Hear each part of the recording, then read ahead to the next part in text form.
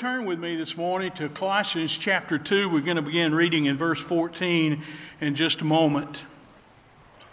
Daryl Loomis was a truck driver. He hauled goods from Cincinnati to Atlanta, and his favorite spot on the route was Joe's Diner. He tried to eat there as often as he could. And so one summer day, he pulled into Joe's Diner and found his usual spot at the counter and ordered what he usually ordered. He ordered a meatloaf sandwich, mashed potatoes, and iced tea.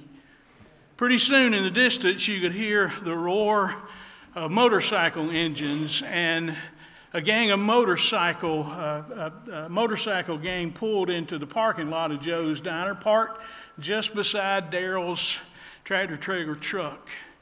When they walked inside, the leader of the gang immediately spotted Daryl. And he said, "Who is this little sissy sitting at the counter?"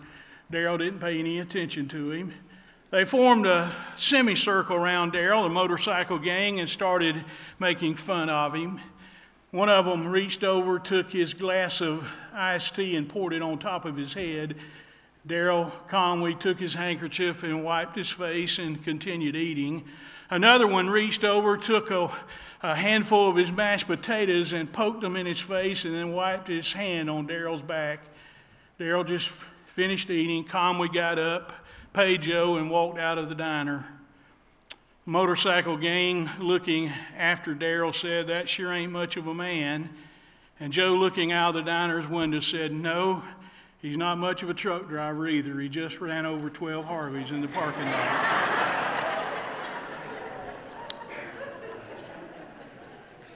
When Jesus came as a Messiah, he wasn't at all what people expected. I'm sure that many of those people looked at Jesus and said, "Man, what a wimp. He sure isn't much of a man." But Jesus never answered their ridicule. He took all the abuse the world had to throw at him. He was ridiculed, humiliated, spat upon, whipped, crowned with thorns, and then crucified on a cruel cross. They didn't understand that the Savior had to die on that cross. They didn't understand the cross at all. And many people today still don't either. The cross is considered the universal symbol of Christianity. And for some people, it's strange that an instrument of torture or death would come to symbolize such a movement of hope. That's because they don't understand the cross. I mean, the symbols of other faiths are much more upbeat and positive. The crescent moon of Islam, the lotus blossom for Buddhism, the five-pointed star of David. But if you don't understand the cross, all you have to do is look at it. There are two beams. One is horizontal, one is vertical. One points to God, the other points to man. One reaches up to the holiness of God, one reaches out for all mankind. The cross, you see, is the intersection where God forgave his children without lowering his standards. If I only had one more sermon to preach, I would want to preach on the cross. And I would imagine that the Apostle Paul felt the same way. From the moment Jesus appeared to him on the Damascus Road, he was obsessed with the power and the wonder of the cross. He wrote to the Corinthians in 1 Corinthians 2:2, "I resolved to know nothing while I was with you except Jesus Christ and him crucified."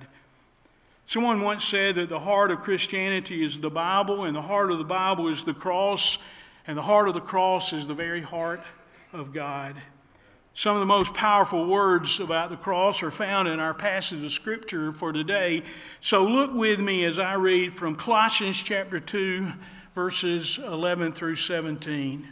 It says here, "In him, in Jesus, you were also circumcised with a circumcision made without hands, by putting off the body of the sins of the flesh by the circumcision of Christ, buried with him in baptism, in which you were also raised with him through faith in the working of God who raised him from the dead.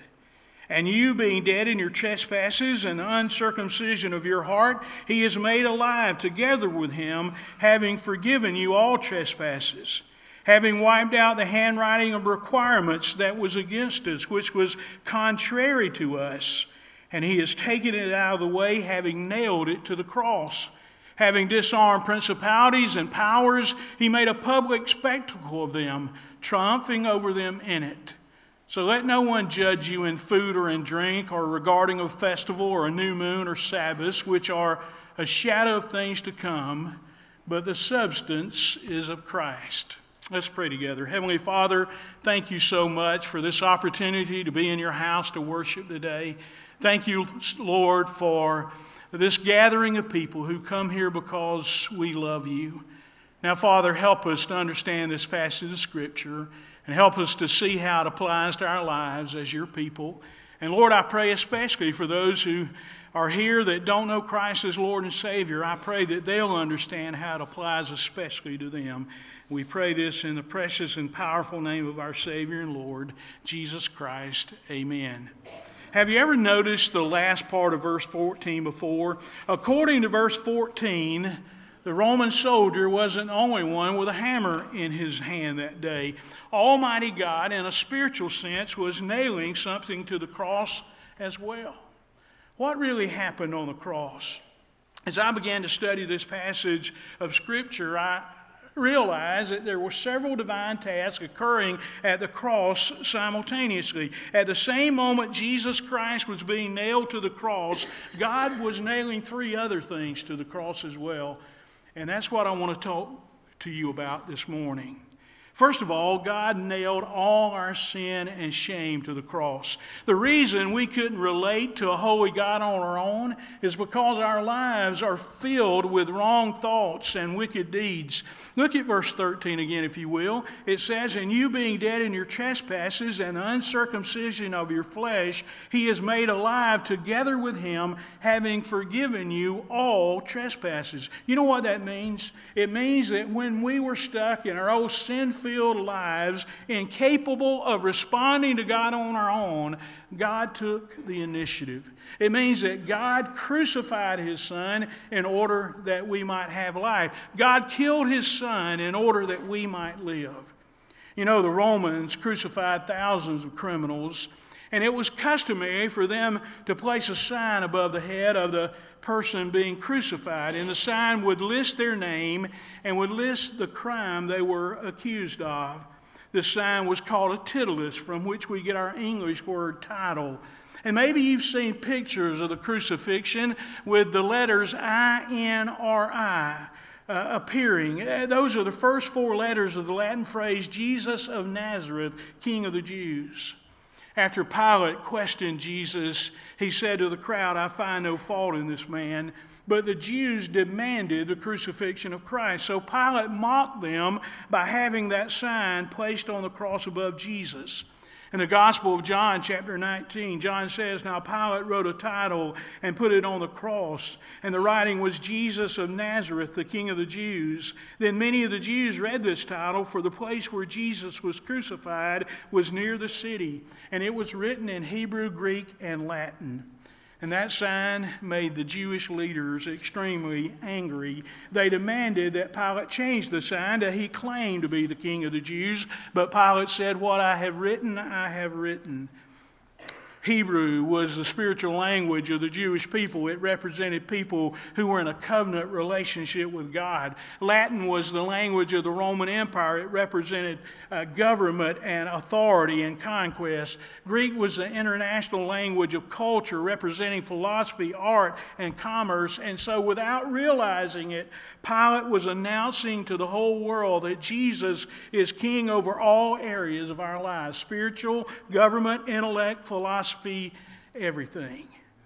When Jesus went to the cross, the only crime that Pilate accused him of was being a king, but there was an unseen titulus on the cross written by the hand of God, and on it was listed all my sin and all your sin. According to Isaiah chapter 53, verse 6, God placed our sin on Jesus when Jesus was hanging on the cross. The Bible says there in Isaiah that all we like sheep have gone astray. Everyone has turned into his own way. But the Lord has laid on him, on Jesus, the iniquity of us all. That word laid in the Hebrew language means to be crushed. So on the cross, God placed all the crushing weight of your sin and my sin on Jesus. And have you ever considered the shame of the cross? The purpose of crucifixion was to execute a criminal in the most painful, most inhumane way possible. Victims were often crucified naked to increase their shame. But listen to what Hebrews chapter 12, verse 2 says about the shame of the cross. It says, "Let us fix our eyes on Jesus, the author and perfecter of our faith, who for the joy set before him endured the cross, scorning its shame, and sat down at the right hand of the throne of God." That phrase, scorning its shame, means that even though Jesus found the sin and the shame of the cross revolting, he was perfect. And yet he found that revolting, and yet he endured it anyway. He despised it, but he embraced it. In his love, he endured what you and I deserved and so much more.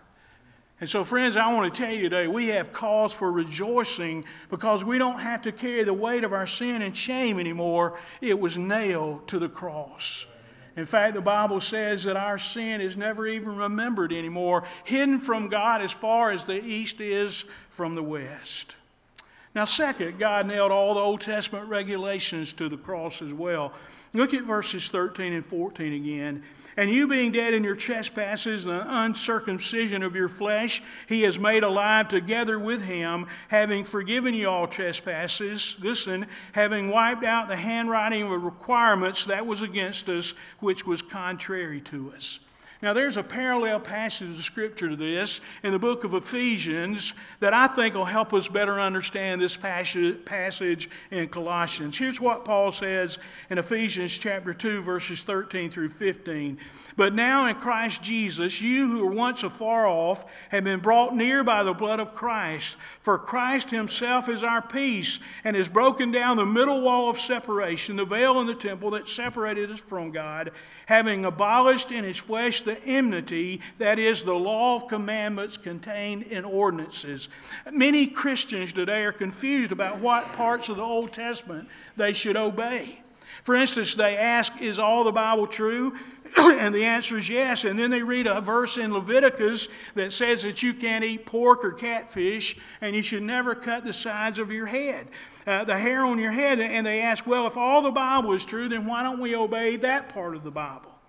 And here is the answer. At the cross, God canceled out all those Old Testament ceremonial regulations. He took them away, nailing them to the cross. In the Old Testament, there were hundreds of rules and regulations that God set down for the Jews regarding diet, festivals, hygiene, and the sacrificial system at the temple. There is even a verse in Deuteronomy chapter 21 that says the way to deal with a rebellious teenage son is to take him outside the city gates and stone him to death. Parents, don't even think about that. The Old Testament says that we're to worship on the Sabbath, the seventh day of the week, on Saturday and not on Sunday. So people ask, well, why don't we observe the Sabbath day? And why do we worship on Sunday? In order to better understand what was nailed to the cross, we have to understand that there is a distinction between the moral laws of God and the ceremonial regulations of the Old Testament. For instance, we don't have to obey the Jewish dietary laws because those are ceremonial regulations, but we do still have to obey God's moral law, which says, "Thou shalt not murder." We don't have to observe the Old Testament festivals, which are ceremonial regulations, but we do have to obey the moral law of God, which says, "Thou shalt not steal." Jesus said in Matthew 5:17 in the Sermon on the Mount, "Don't think that I've come to abolish the law or the prophets. I've not come to abolish them, but to fulfill them." You see, the Old Testament commandments all found their fulfillment in Jesus Christ. Our pastor has said it over and over again. Everything in the Old Testament, every sacrifice, every rule, every regulation, every festival, every book, every chapter, every verse pointed to Jesus Christ and what he would do on the cross. But you know what? Many people, even many people who consider themselves Christians, are still trying to live by those Old Testament regulations and rules. And folks, it's impossible to do. God knew that. God used that law to point to who Jesus was and what he would do. It's futile to try to keep a list of do's and don'ts. All those regulations pointed to Jesus. And as Jesus was hanging on the cross, he was fulfilling all the Old Testament sacrificial regulations. He was the Lamb of God who took away the sins of the world.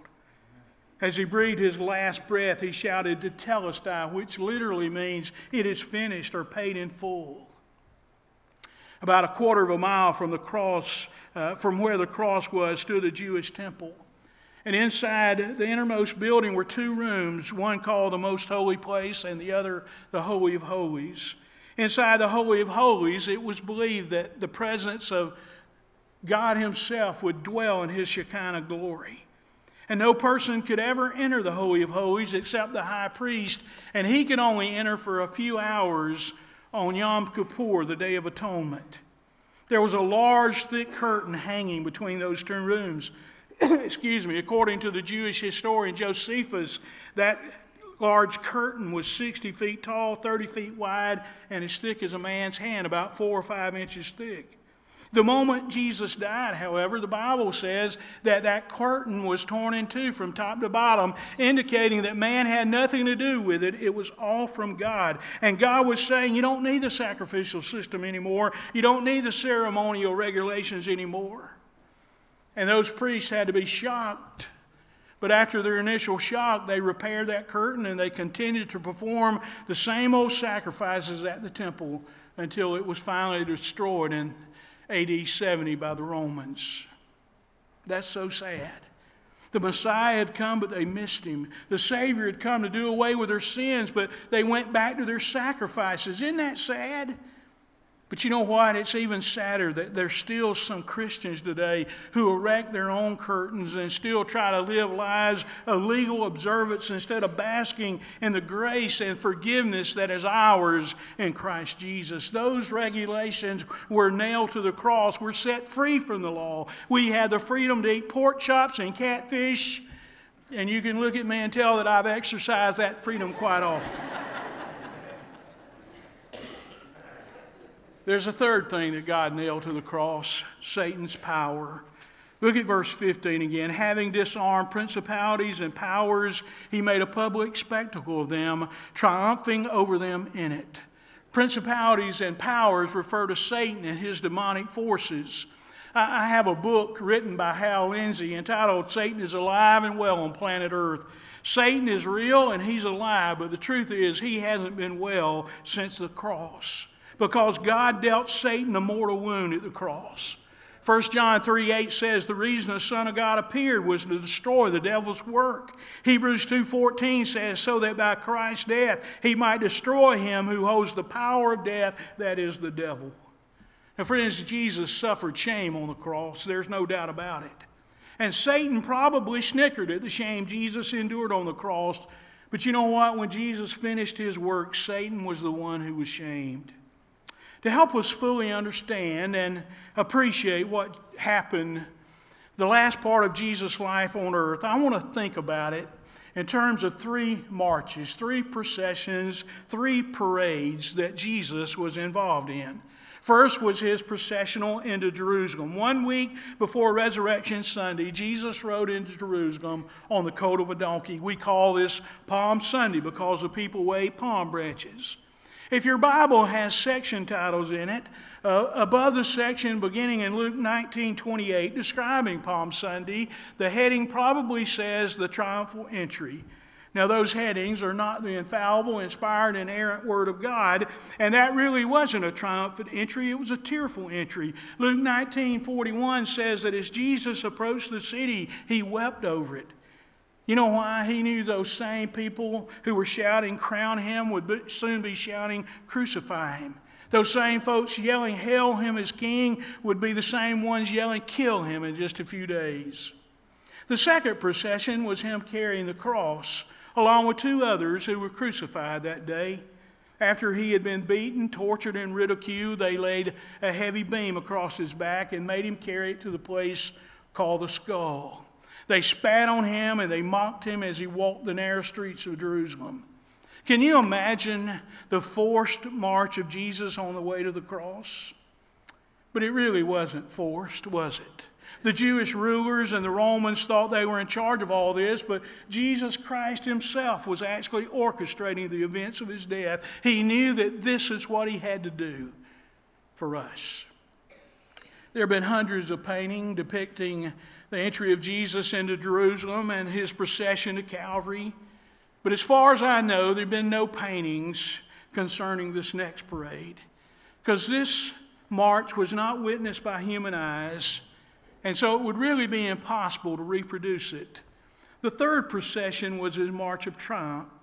Look at verse 15 again. It says, having disarmed principalities and powers, he made a public spectacle of them, triumphing over them in it. That phrase, triumphing over, means to lead prisoners of war in a victory procession. And the picture here is of a military procession leading captives of war. A victorious Roman general would lead his captives through the streets of Rome in a massive parade, and behind him would come the conquered kings, officers, and soldiers of the defeated nation, often in chains. They were openly branded as his victims and the spoils of his victory. This is one of the highest honors a Roman general could achieve. Some people picture the cross only as an instrument of death and defeat and torture, but the Bible pictures the cross as Jesus' chariot victory over Satan.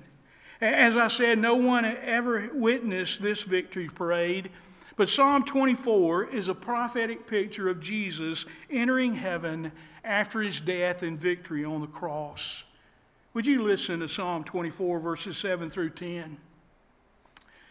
Lift up your head, O ye gates, and be lifted up, you everlasting doors, and the King of glory shall come in.